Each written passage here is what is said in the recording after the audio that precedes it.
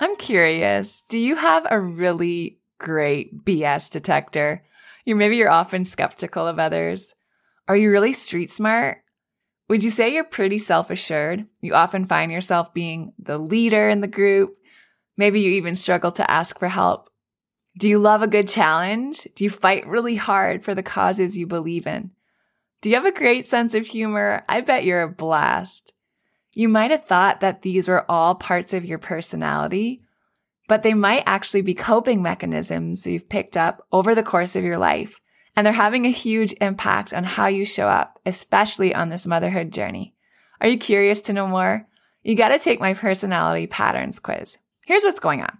When you were a child, whenever an experience overwhelmed your nervous system, you subconsciously built a defense against that overwhelm. Over time, those defenses became a habit, and then they became a pattern. And now as an adult, what we think of as our personality is often this defense pattern running the show. It's so interesting, right? There are 5 different personality patterns, and they're not personality types like the Enneagram or the Myers-Briggs, but rather they describe the safety strategies that we immediately go to when we start to feel overwhelmed. They don't describe who we are so much as what's blocking who we are. The good news is that once you take my quiz and learn about your pattern, you can learn skills to break out of that pattern. And then you can live and parent your kids as your true and authentic self. Click on the quiz link in the show notes or go to michellegrosser.com/quiz now to take my 2-minute personality pattern quiz. We get in the car, we get on the interstate, and we're driving for quite some time. We're getting pretty close to the house. And then for the very first time in my life, I ran out of gas on the interstate with a 1-year-old in my car. So this is the moment that I realized, what does it mean to surrender? I called my husband. I told him what happened.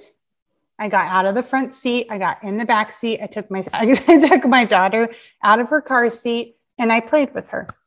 Wow. That's surrendering. Beautiful. What would the old me have done? Oh, spun out. Spun out.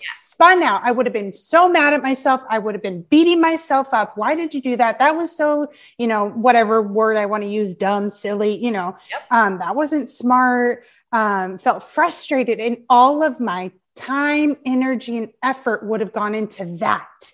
Wow. Versus accepting that I am a human being. This is the situation I am in right now. Can I not fight reality? Yes, I get to choose. Do I fight the situation that I am in right now? And you know what?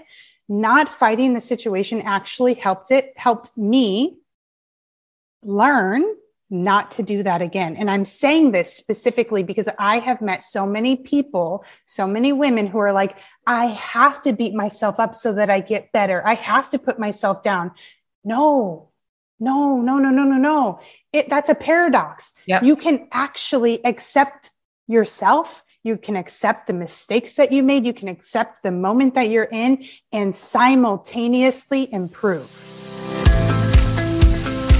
Welcome back to the Motherhood Podcast, a live workshop-style podcast that is helping thousands of moms redefine their motherhood journey.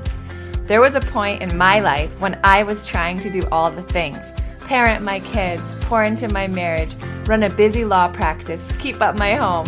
And what I found was that I was on the fast track to burnout until I discovered a better way. Now I help women just like you to close the gap between their vision of motherhood and what they're actually experiencing in their day-to-day lives. Together, we'll explore when and where to simplify, systemize, and surrender. I promise you, you're already doing so much better than you think. I'm your coach, Michelle Grosser, and this is Motherhood. All right. Welcome, everyone, to the Motherhood Podcast. I'm Michelle Grosser, and I'm your host. And today with us, we have a very special guest I'm so excited about. We have Dr. Stephanie Lopez. So Stephanie, welcome to the show. Thank you for having me. I'm really excited. I know we were talking a little bit before we hit record, and I was just like, I'm going to selfishly ask all these questions that I want the answers to because I think your work is so fascinating. Stephanie is, I'm just going to read it off here, an organizational psychologist, She's a mindset and emotion coach for women. She's a fellow mom, and she's also the creator of the Brave Method and so many other programs to just help resource moms. So I'm excited for you to hear from her. I'm excited for her to share just her wealth of knowledge with us. I'm believing that there's things she's going to say that people in our audience really need to hear. So thank you for joining us today. Thank you for having me. Yeah. So tell us just a little bit about yourself. Like, tell us about you and your family and just kind of a little bit about your work journey that's brought you here and what you're doing these days. Okay. All right. So I'll start with, I live in Florida and I've got a 2.5-year-old and 4.5-year-old, both girls. And a fun fact about me is that I met my husband on New Year's Eve at a bar of all places. And I was like one of those people that was like, oh yeah, you never meet quality people or guys at a bar. Okay. Not true, because I'm quality and I was there. Gosh, that's so good. I love to run. I used to run long distance, but I haven't much after having kids. Sure. You run in other ways. Yes. Oh yes. Constantly. Professional journey. So I'm going to start with the moment that shifted the trajectory of my entire life and my entire career. Wow. I worked at NASA for 8 years, and the first year that I worked there, I had an opportunity to go to this 5-day interactive, immersive workshop. And by noon on day one, my whole mind was blown. I was just like sitting there like, what is this? My eyes were open so wide. So much of this I'm going to talk about today in more detail so that I don't keep everybody totally on the edge. But basically, I went in, and to be really transparent, I was a perfectionist who inside felt that I was flawed, that I was broken. Like I really had these thoughts of like, maybe something's wrong with me. I had moments in my life, more than I'd like to admit, where I was thinking like, I think I need to go to anger management because there's a situation here. Turns out nothing was wrong with me. And this workshop was the moment where my whole perspective shifted. I just got goosebumps. Yeah, me too. Like I already relate so much to this story. Yes. And so then that day I made a commitment. I just knew in my heart, I was like, I think that my purpose is to spread this to as many people as possible. And that's what fast forward to now, that's what I'm doing. However, that was in 2013. So what I did is I focused on myself, growing myself, overcoming my own demons, doing the best work that I could at NASA while I was there, before making the leap. Wow. So then when did you make the leap? I officially left January 21st, 2021. Okay. Wow. How bold. I love that. Oh my gosh. I'm not sure how you feel about any cursing, but one of my clients was like, oh, this isn't even cursing. She's that's so funny. I'm like used to filtering for my kids. She's like, you have got some balls. Yes, you do. I love that. Yeah. Man. Oh, it took a long time though, because I did know for a good 7 years and I was afraid to leave. But you did it. I did it. It. Yeah. And on behalf of women and moms everywhere, thank you. Because the world needs this, right? Like, man, they need, we as women and moms just need these resources and these women in our corner who are coming from a very, educated and scientific place to still be able to say like, you're not broken and it's okay. Yes. And there's things we can do about this and we can resource you where it doesn't feel so like woo-woo-y maybe, you know? I think it's so powerful, especially in our role as moms, because just the power we have over our children and the people we lead to make sure we're healthy. So beautiful. Thank you. So I do want to hear also, I don't know if this is the time, you tell me, but do you want to tell us a little bit about the Brave method now, or do you think it kind of fits into some of the areas we're going to be going into? Or maybe just tell us like broadly what it is that you created in the idea. Yes. Okay. Yes. So I have a few different offerings, but basically the purpose of all of them, and they have different levels of support, is to take driven women who feel broken, who feel anxious, who feel angry, and bring them to feeling happy, calm, and really proud of themselves, like really proud of themselves, so that they can show up exactly as they want to and be their best, authentic, unguarded self. And a lot of my clients, they didn't realize until motherhood, when all of these like insecurities started popping up, and all of these things felt way more triggering in the presence of their children. And then like, oh, I think I need to do something about this. So yeah, most of the women that I work with are moms. Yeah, that's great. It kind of reminds me, like I had heard for so long in our marriage, like we were married for 8 years before we had kids.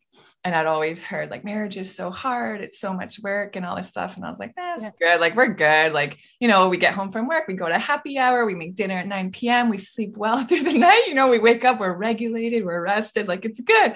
It's fine. Kids, and I'm like, oh my gosh, this is so hard. Like, there's so many triggers, so many things my kids are mirroring for us or just bringing out about our relationship. The whole dynamic just changes. It does. Yep. Okay. So I want to get right to it and talk about limiting beliefs.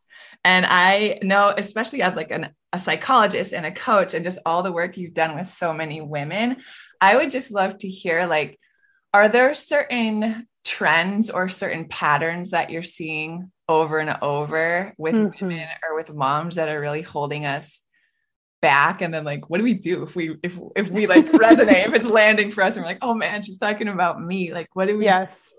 Okay. So I'm going to start with the one that I see basically in all of my clients, and maybe I'm biased, but I see this in most people.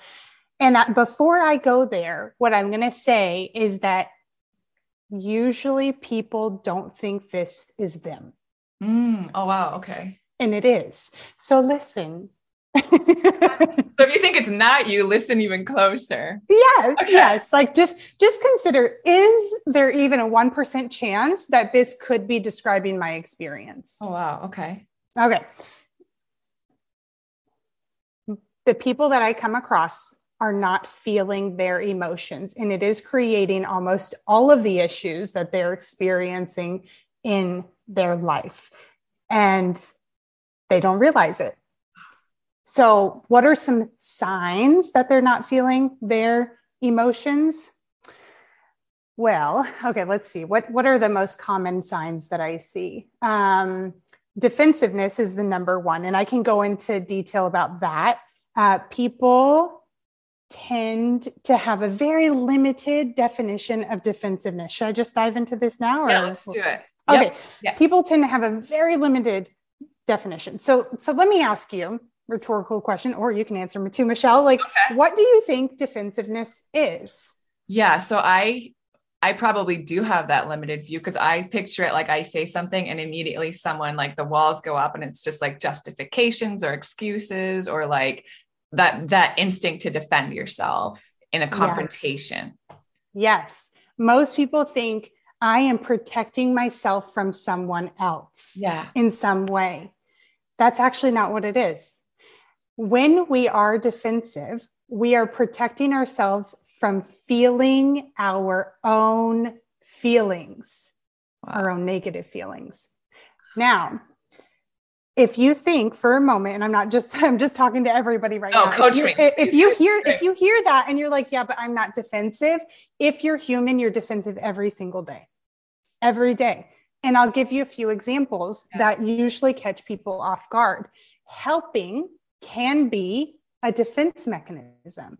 Being too nice can be a defense mechanism. That one's usually, too nice, usually a defense mechanism.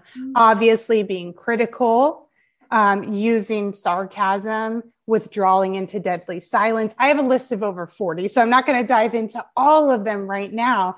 But the point is that whenever we have this defensive reaction, which most people don't know that they're having a defensive reaction, the goal, what our mind is trying to do, is protect us from feeling inadequate in some way.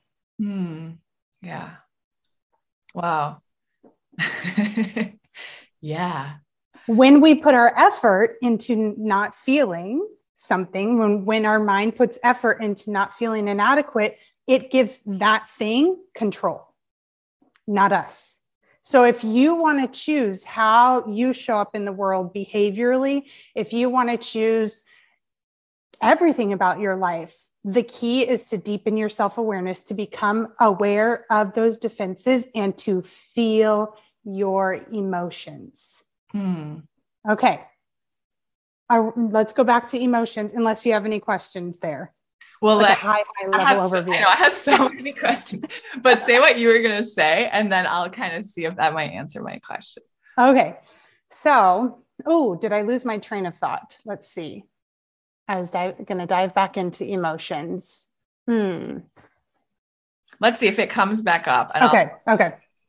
So I was going to ask you, like, I know for me, what's kind of coming up for me is definitely these like people pleasing tendencies. Yes. I have.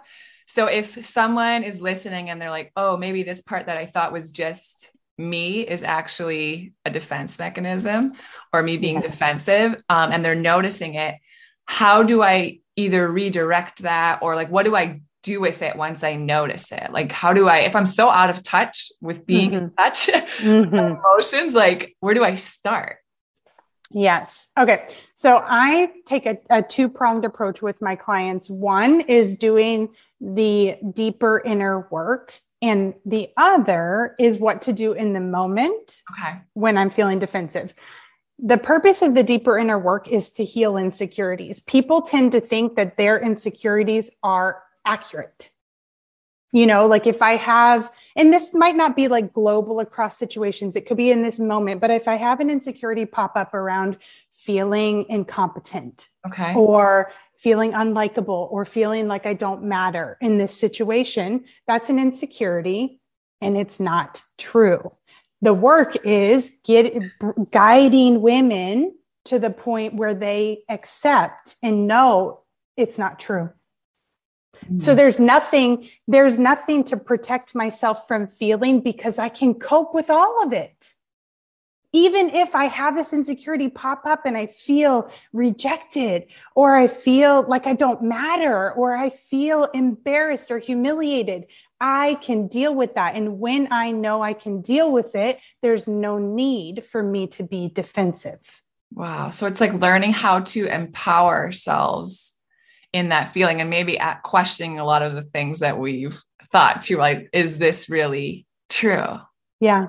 Yes. Yes. Now I'll put like a little asterisk here. Yeah. The goal is not to never be defensive again, because this is part of human nature. The goal is to recover more quickly and to reduce the frequency. So for instance, one of mine that I used to have is, or like my signs of defensiveness, is I would catastrophize. Something would happen and then the world was going to end, you know, and it would take me out.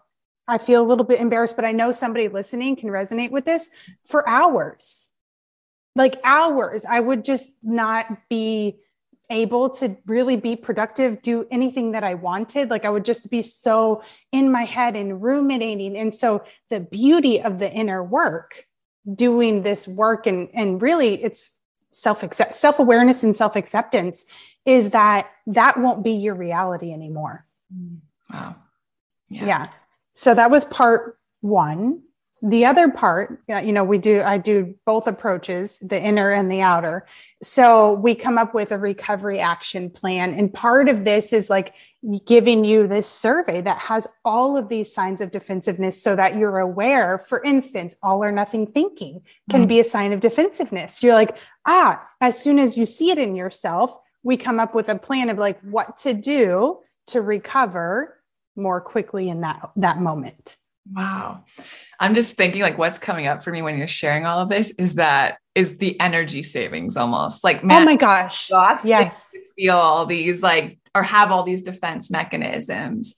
So I can just imagine in working with someone to do that deep inner work and have the awareness and then be able to click out of it quicker and have it less frequently. Like, I feel like that would give you so much more of so many things, right? Probably like time, energy, space, like just increase my level of tolerance with so many other things. You are so smart. Nobody has ever responded in that way when I talk to them about it, but absolutely the amount of time, energy, effort that is wasted. And this is a side note in case there's a lot of working moms on the call. This is pervasive in organizations too. The most common defense mechanism in organizations is blame.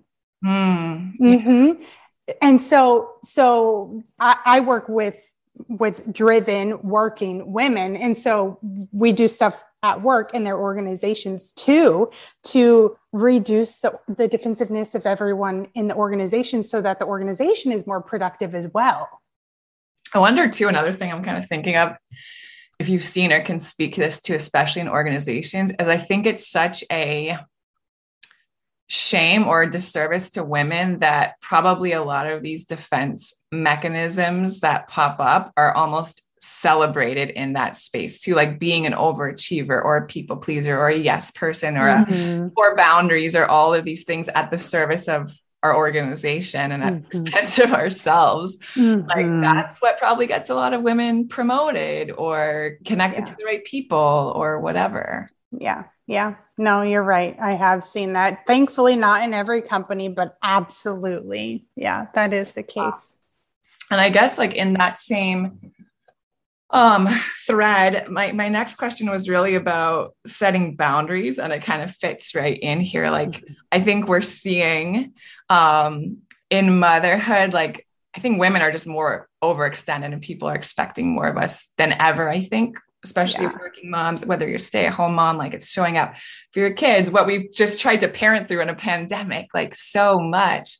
And I think a lot of women that I come into contact with, at least, there's this sense of like guilt with setting boundaries or like it's selfish, right? And I just would love if you could speak into that and maybe, encourage some women and then just explain why it's so important that we set and really get comfortable holding healthy boundaries. Yeah, I love that you asked this question because my old self had zero boundaries, like none.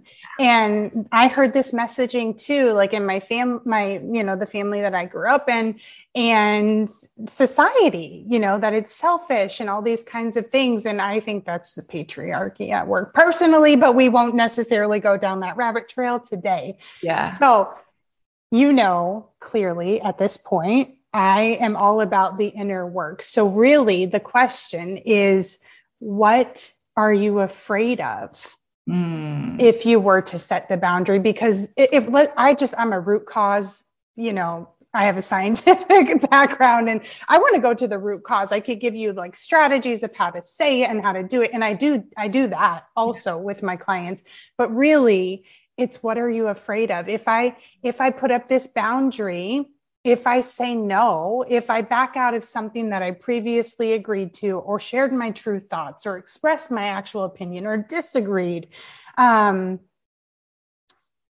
they're not going to like me. Yeah. Yeah. And maybe for others, it's a different insecurity, right? It could be something else. Right. I'm going to lose an opportunity. I'm going to, whatever it is. Yeah. Right. I'm not going to be perceived as incompetent or so the work that we would do would depend on like what hits for you, what insecurity it hits. And the goal is really to overcome that. And the thing is that the way to overcome the insecurity is to do the thing that you're afraid to do. What does this go back to? What I mentioned in the very beginning, the biggest mistake people are making is they don't want to feel. You got to feel. If you want to break through, I'll just talk about myself. For me, it was a lot of times that they're not going to like me or they're going to be upset with me. And it wasn't until I did the thing and realized that even if they were upset, I could handle it. Good. Then it got easier every time. And I'm just going to throw something out about the guilt, maybe just to try to blow people's minds a little bit. Yeah, give it to us. Okay. What if, take that 1% rule that I said at the beginning, even if, like, just consider if this is 1% true. What if you, and I'm afraid right now that I'm going to trigger some people, so I'm just going to say that. What if you are choosing to feel guilty? What if? So one of my clients recently, I brought this up to her and she's like, why would I choose to feel guilty? My answer, if you are saying that you don't want to feel a thing or you don't want to do a thing or you want something in your life to be different, but it's not that way, there is a hidden reward for staying the same. So I'm going to give you a few reasons why I would choose to feel guilty. So this is like deeper stuff. Maybe I choose to feel guilty because I feel like a good person. Maybe I choose to feel guilty because I feel responsible or like a kick-ass employee or a great mom or all these kinds of things that are wrapped in my identity. But here's the thing. Can't I still be a good person, a great mom, a responsible human being, all of the things that I want to be and not feel guilty? Yeah. Yes. Wow. Wow. What a beautiful awareness. Yeah. It's like we're clinging on to that to make ourselves feel better, but we could find other ways to have that feeling of like goodness or whatever it is that we're trying to get with the guilt. Yes. Separate and apart from guilt that are actually serving us better. Oh, you are so smart. Yes. Yes. You get it. Yes. Yes. Yes. That's beautiful. Yeah.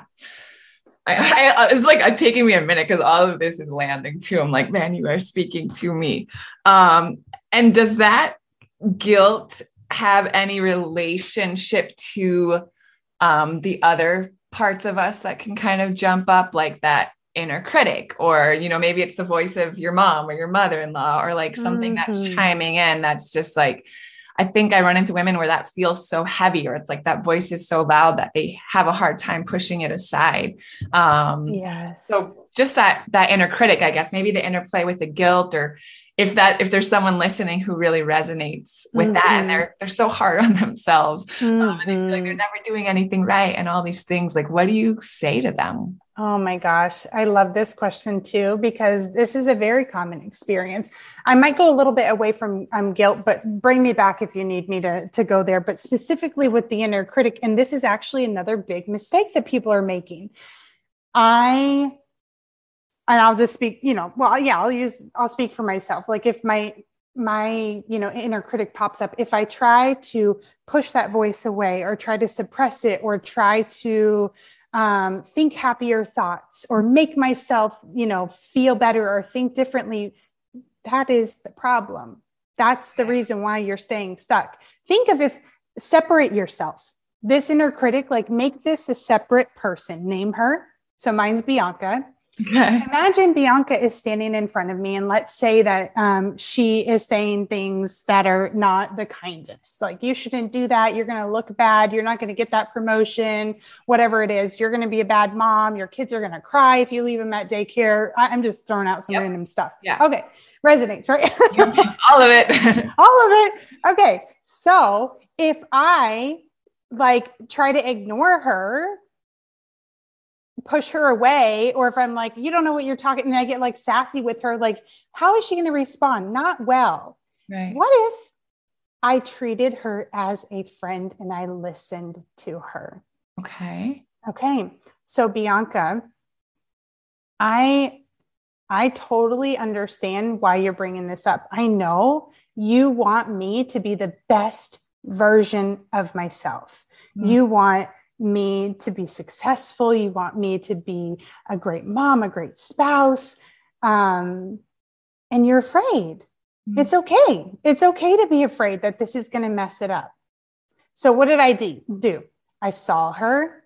I heard her. I listened to her. I had empathy and showed her, like, I get it.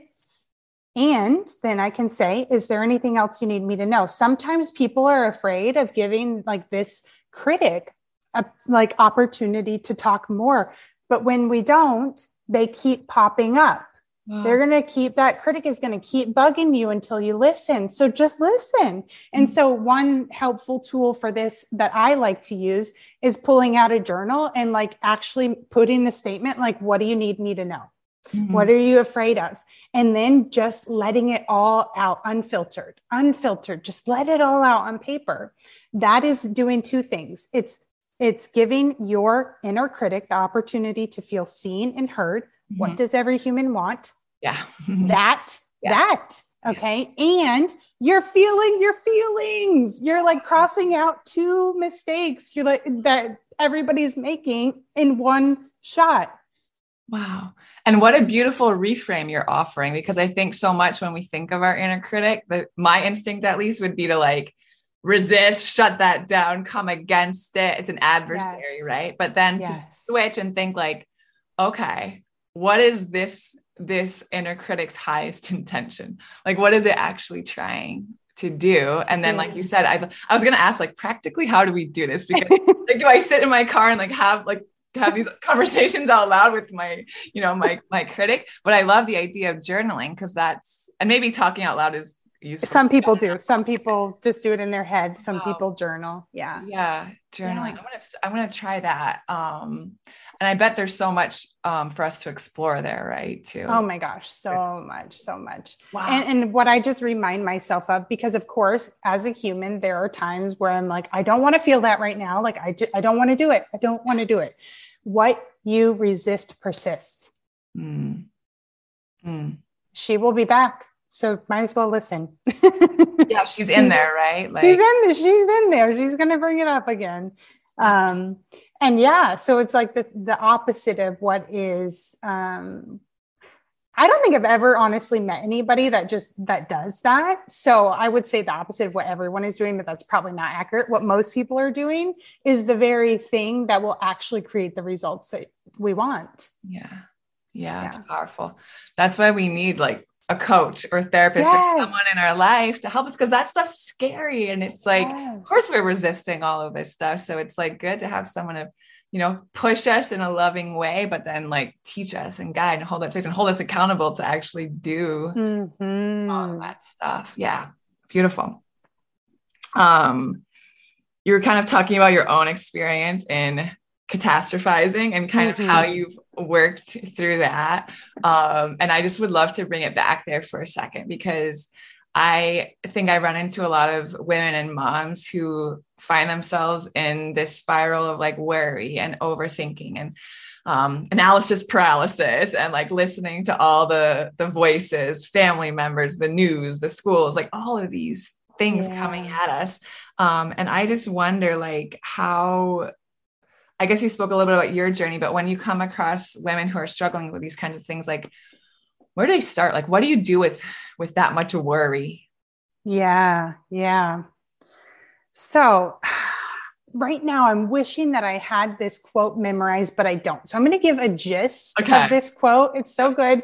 I have no idea where I came across it, but the idea is that it takes just as much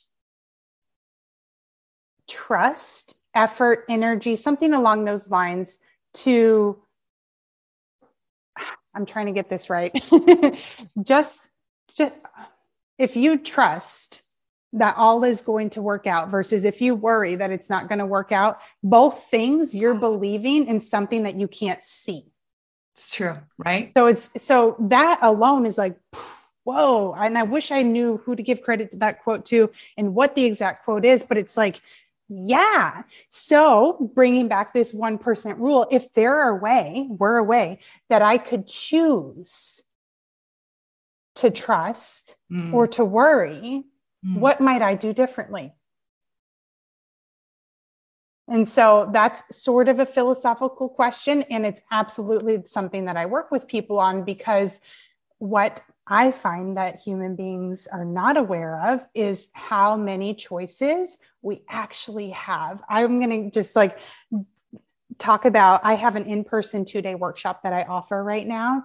And one of the exercises that we do, the activities that we do is so powerful. It's literally 18 seconds long, and people make like something like 30, 40 choices in 18 seconds. And everyone's mind is usually blown. Yeah. But hello. Okay. So I'm like going all over the place, but like, no wonder why you have decision fatigue, because you're actually making way more decisions than you think you are. So giving you some credit there, like everybody listening. And when you realize like I'm actually making like all of these decisions in any given literal moment, how many opportunities you have to change your entire life if you want to. Yeah. So much power, right? So much power. I'll give a concrete tool because that one is really experiential as well. Like but even if everybody just leaves that question in the back of their mind, like if I had a choice here, what would I do differently? Because maybe we don't know if you have a choice, but like, what if you did? Yeah. Right. Use it like as a pragmatic statement. Mm-hmm. Okay. Like a choice not to worry, for instance. Right. One super powerful thing is to separate the story that you're making up from the facts. And this is way more common than people, not separating it, but it being intertwined, way more common than people think. So what I share is you are never, ever, ever responding to the world. You are always responding to your interpretation of it. And we know this. Think about a work situation and two people or a whole bunch of people, we'll just say two, walk out of a meeting and one is like, oh my God, I'm so excited for this change. It's going to make us such a big difference. And another person is like, this is the worst thing that they could do. You choose the meaning that you put on every single situation. So I could experience all of these hardships and everything that's going on, in the world right now, all of the hardships in my own life, just all of it. And I could put negative meaning that causes me to worry, or I could change the way that I'm perceiving it. That is a choice, to go back to choice that we have. And the more that people master this, separating what is the fact here, then you get to choose your story. You get to check your story for accuracy, all of that. And that is what you're emotionally reacting to every time. Wow. So all of this, if it's making sense in theory, but we have like the patterns run deep, right? Yeah, they do. So if you have a pattern of worrying or like walking out of meetings and seeing the negative, or like, being so uncomfortable with change or whatever it is, like practically, like, let's just use the worrying example. What would you say to someone that's like, I'm trying not to think of it. I'm trying so hard not to I'm like, how do you start? Yeah. This is probably like a compilation of a lot of the tools that I go over in my programs. And some, I'm not sure that I could give like by personal too, answer, but I did have an immediate thought when you said that. Like, I try to make myself is also not the goal. Ooh, okay. That's interesting. Okay. So if we're approaching our thoughts and our feelings with control, it's probably not going to go great. I want you just to picture one of those like Chinese finger traps. Okay. And like, just Michelle, you're like, okay, now try to get your hands out of your fingers out of there. And I'm like pulling, like fighting, like, I don't, you're not going to work. Right. And it's like, let go. Yeah. Let go. Notice it. Notice, like, what is this? Observe it. Be aware of it. Like, that didn't work. What if I do this? And you can't see the hand movements I'm making, but like pulling out versus pushing in. That really makes a lot of sense. Yes. I love that. I'm going to use that little example because it's true. Like, the more you fight it, what it really needs in that moment is just the surrender and just letting itself be. Yeah. Okay. Let me tell a story about surrender. Okay. Yeah. Okay. So I would hear this surrender term. Now, I identify as a control freak. Okay. So not as much anymore. I still like to be in control, which I think is a great thing. But control freak, So anyways, I would hear people say surrender. And I'm like, what the hell does that mean? Like, what is that? And I couldn't figure it out. And I read this book. Okay. What is the name of the book? Mindful Motherhood, I think, is the name of it. And then I had this moment. I can't remember if I was in the middle of it. It doesn't really matter. But I read the book and I had this moment where I had an opportunity to practice surrender, and it clicked. It all clicked. I used to work NASA's about 45 minutes away from my house. So my daughter was in daycare up there. I got in the car after a long work day, and it's my gas thing said, you have 50 miles till empty. So, I'm like, well, maybe it even said 60. It was 50 or 60. I'm like, okay, that's fine. So I'll go home and then get gas when she's not in the car. Well, you kind of get where we're going, right? So I play that game all the time and it drives my husband crazy. So I want to hear this. We get in the car, we get on the interstate, and we're driving for quite some time. We're getting pretty close to the house. And then for the very first time in my life, I ran out of gas on the interstate with a 1-year-old in my car. So this is the moment that I realized, what does it mean to surrender? I called my husband. I told him what happened. I got out of the front seat. I got in the back seat. I took my daughter, I almost said sister. That was weird. I took my daughter out of her car seat and I played with her. Wow. That's surrendering. Beautiful. What would the old me have done? Oh, spun out. Spun out. I would have been so mad at myself. I would have been beating myself up. Why did you do that? That was so, whatever word I want to use, dumb, silly, that wasn't smart. Felt frustrated, and all of my time, energy, and effort would have gone into that. Wow. Versus accepting that I am a human being. This is the situation I am in right now. Can I not fight reality? Yes, I get to choose. Do I fight the situation that I am in right now? And you know what? Not fighting the situation actually helped me learn not to do that again. And I'm saying this specifically because I have met so many people, so many women who are like, I have to beat myself up so that I get better. I have to put myself down. No.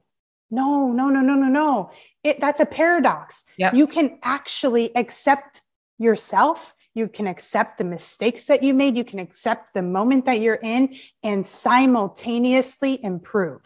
Amen. I actually am like, I just wrote an Instagram caption about that yesterday. It's so funny because I had this on my mind. Like I can be, like perfectly whole and complete and who I'm supposed to be in this moment, while all at the same time growing and changing and evolving. And it's such a paradox, right? Like it is good. And I'm also growing. Yes. Wow. Yes. It's fascinating. And then just even the shift there too, of like, I think sometimes when we think of surrender, we think of just like relinquishing so much control, but how much control or power, I should say, maybe power we actually get in the surrender. Yes. Dang. Yes. Good. Wow. Yeah. Yes. Beautiful. Yes. And it's also what I'm hearing in that too, is like the association between that surrender and then just that compassion for yourself. Mm-hmm. Yes. Wow. Yes. That's really beautiful. I'm glad you shared that story. That's a great story. And I think there's a lot of women that are gonna, have that moment where they can think back and be like, oh, I could have chosen differently, here, and here. And then that's going to come up for them the next time that they're in that moment where it's like, okay, what do I choose now? Like, so yes.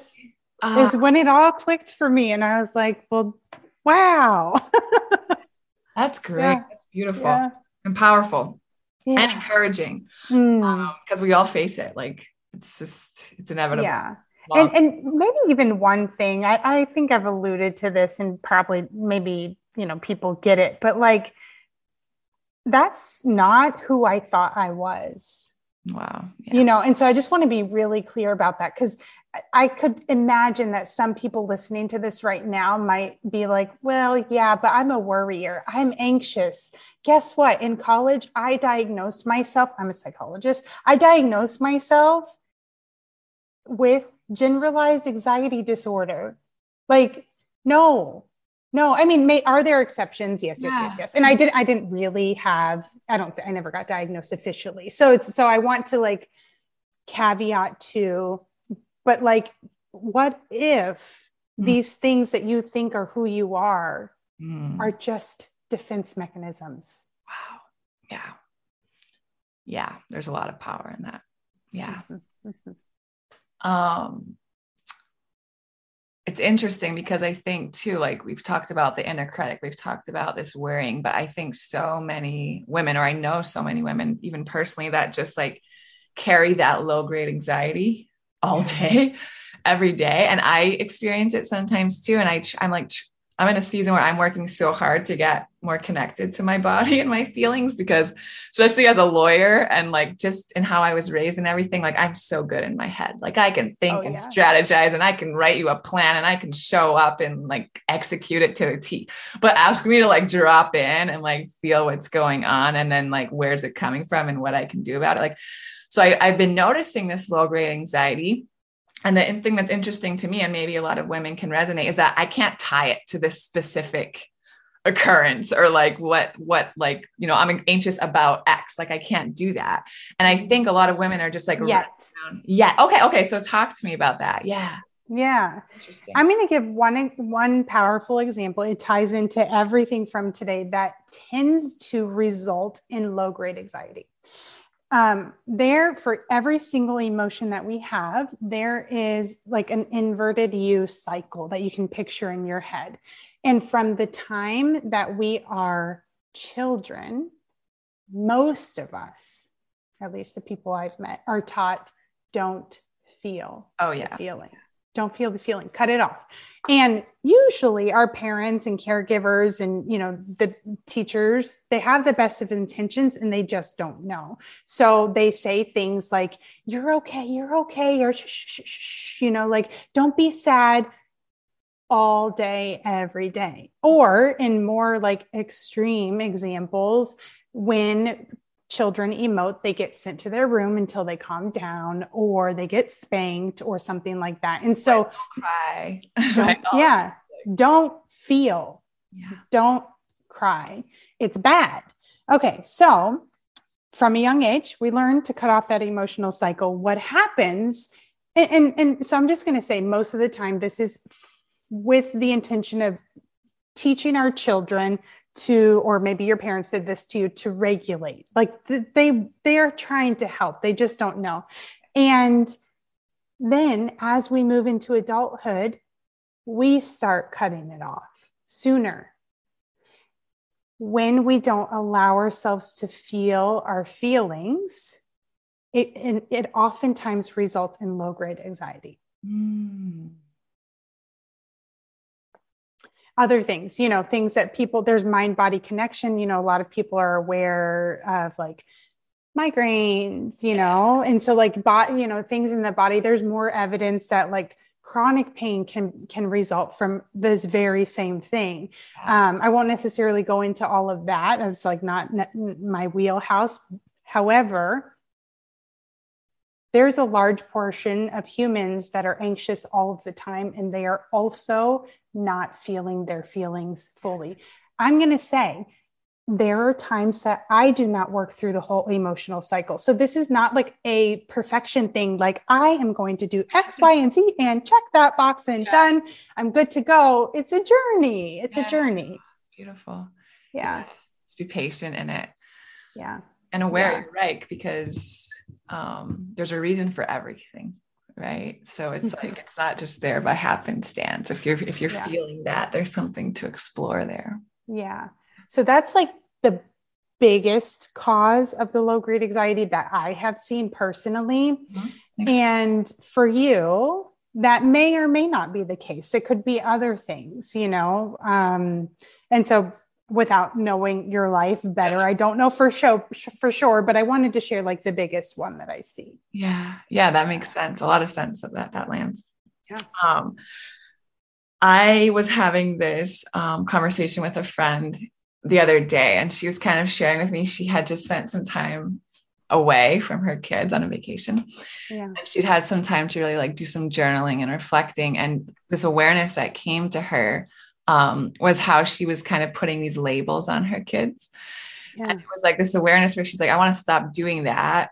And then it led us to have this conversation. And I just wanted to get your insight in it, because I think it's so interesting is that I think sometimes as moms, especially when we're talking with like other moms, there's this desire to like keep it real and be able to like share the struggles when we're in the thick of it and the things we're seeing with our kids, while also not living in that space and trying to like, for lack of a better word, also stay positive and like speak life into things. And that was just such an interesting tension that I hadn't really explored before.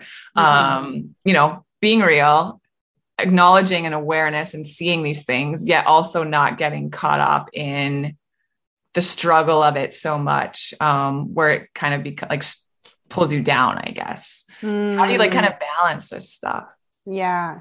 This is good. This is a great question. I don't think there's a right answer here. Yeah. And I might say first, I don't necessarily consider myself a positive person. Although if I ask my community, they might have a very different answer. So perhaps I wonder if I might actually have found a good balance for me at the very least. So I'm not, part of me wants to ask about the labels of the children, but maybe I should really focus. I think the meat of this is really around like the positivity versus the keeping it real is the.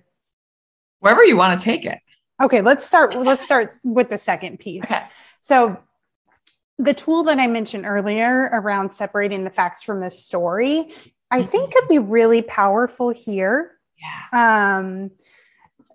I'm like trying to like come up with something that like we might be talking negatively about, but we want to be positive too. Do you have like a specific example? Yeah. So where it was coming up was like that the kid's like a whiner or a crier. Okay.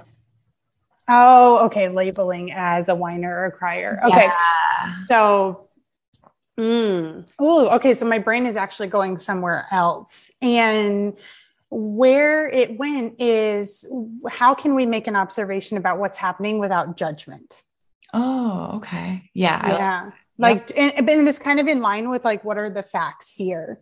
Yeah. And so noticing like, yeah, there are several times a day when my kid whines. And maybe as a result of that, I notice that I feel XYZ. And so taking ownership there is really important. Like they don't make me feel anything. My kid doesn't frustrate me. I choose to feel frustrated as a result of this. And so I think every opportunity that we can have where we can take that ownership and say, this happened and I felt, not they made me feel, is great modeling for our kids. Yeah.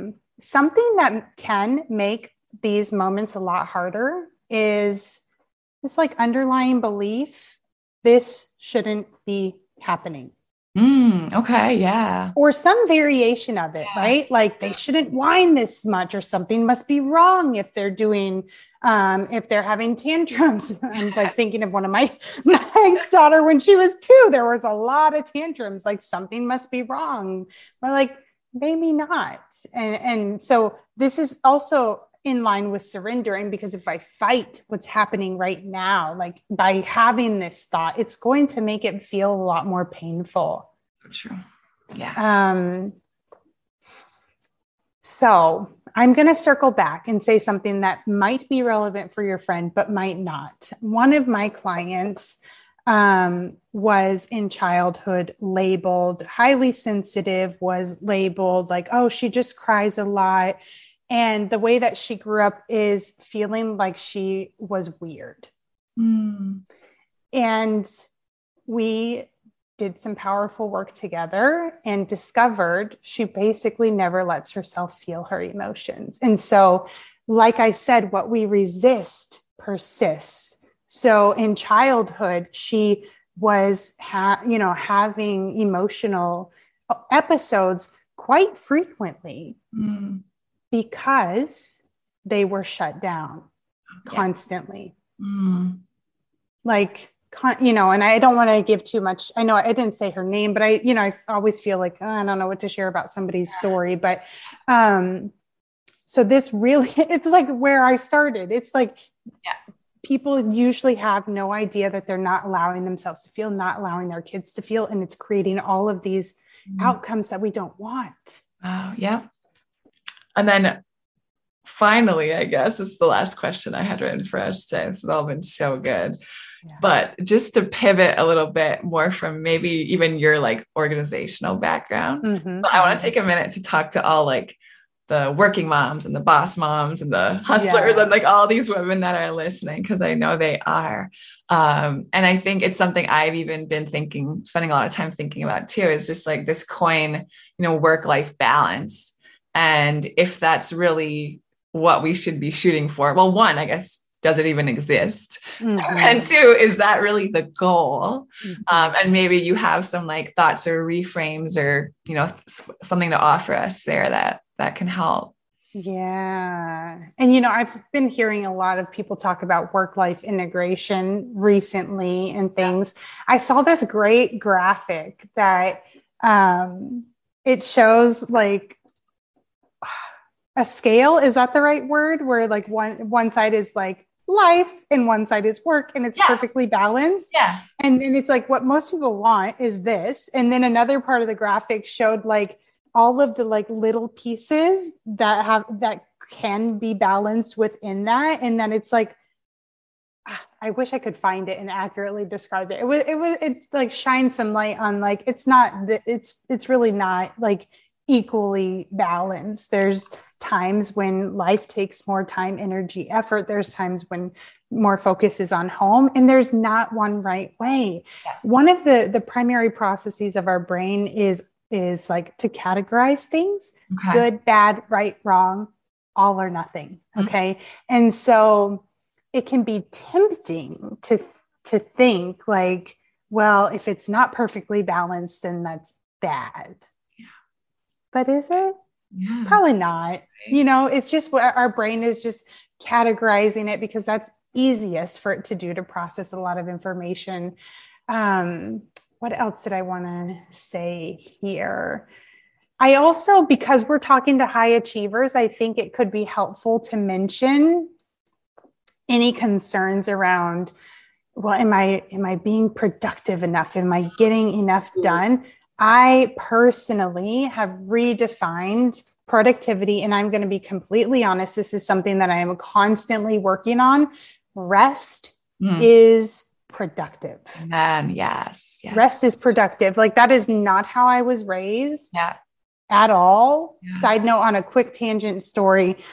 I got to college and I had a boyfriend, and he would like rest and recharge after the workday and stuff, or, going to classes and stuff. And I literally looked at him like he was an alien. I'm like, what are you talking about? Like, I feel kind of silly saying this, but I was like, what is this? Yeah. And rest is productive. If we burn the candle at both ends, we're going to burn out. We're not going to be the best version of ourselves. We're probably going to snap at our kids more. We're going to get more easily frustrated, more arguments with our husband, because we're not giving ourselves like that basic care that we need as humans. Yeah. Sometimes I think of it like, because I struggle with that too. And sometimes when I'm thinking about it, I try to think of a slingshot. And I'm like, I'm slingshot. Like, it feels like I'm going backwards, or I'm going to like miss out, or I'm stepping back in my rest, but I'm doing it because I know it's productive and I'm going to be able to go further and faster and whatever. Yes. And it's like, I can't do that if I don't first pull back. Yes. Yes. Yeah. Absolutely.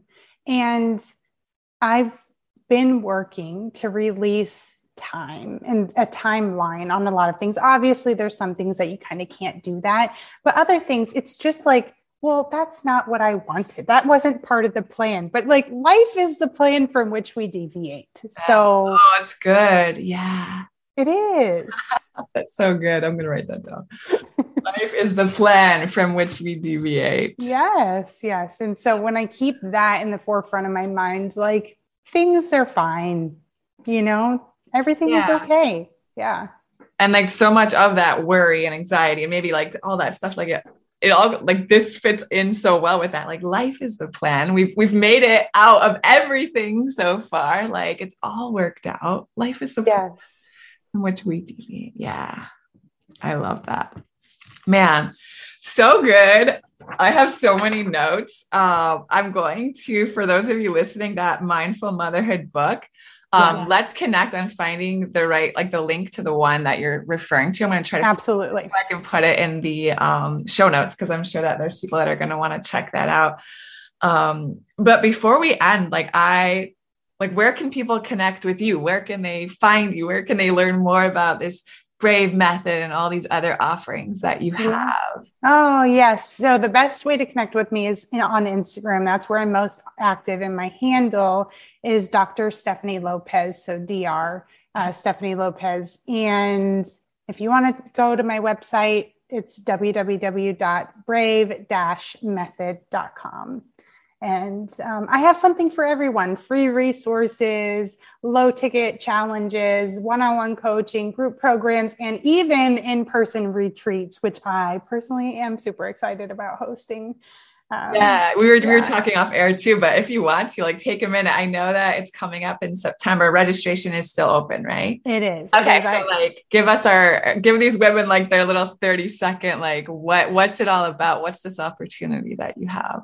All right. So in September, I'm hosting a 3-night retreat, which is a combination of personal development, eye-opening exercises, rest, relaxation, and pampering. So think 60-minute massage and photos on the beach and hair done, makeup done, upscale dinner, while you are literally making yourself a better human by doing these powerful exercises to increase your self-awareness and learn how to show up the way that you want to.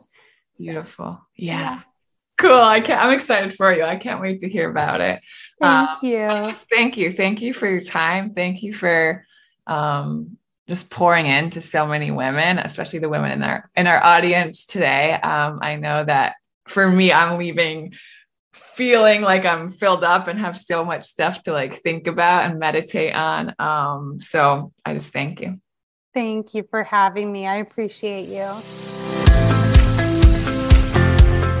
If you love Mommy's Podcast, leave a review. If you enjoyed this episode, it would be so awesome if you could take a moment to subscribe and rate the podcast. And if you have just a few more seconds to leave a quick review, they really help to get this podcast out to other moms like you. I read every last review, and trust me, when it's late at night or early in the morning before my kids get up and I'm working on bringing you all of this content, your reviews are what keep me going. Leaving a review is truly the best way you can thank me. And of course, DM me on Instagram at themotherhood.podcast. I love to hear from you. Thanks for listening to another episode of the Motherhood Podcast. Head over to the show notes for this episode and all past episodes at michellegrosser.com, where you'll find free resources, information on how to join and participate in the Motherhood Village, and more ways to connect with me. If you love the show, share it with a friend. Thanks again for tuning in. We'll see you next time.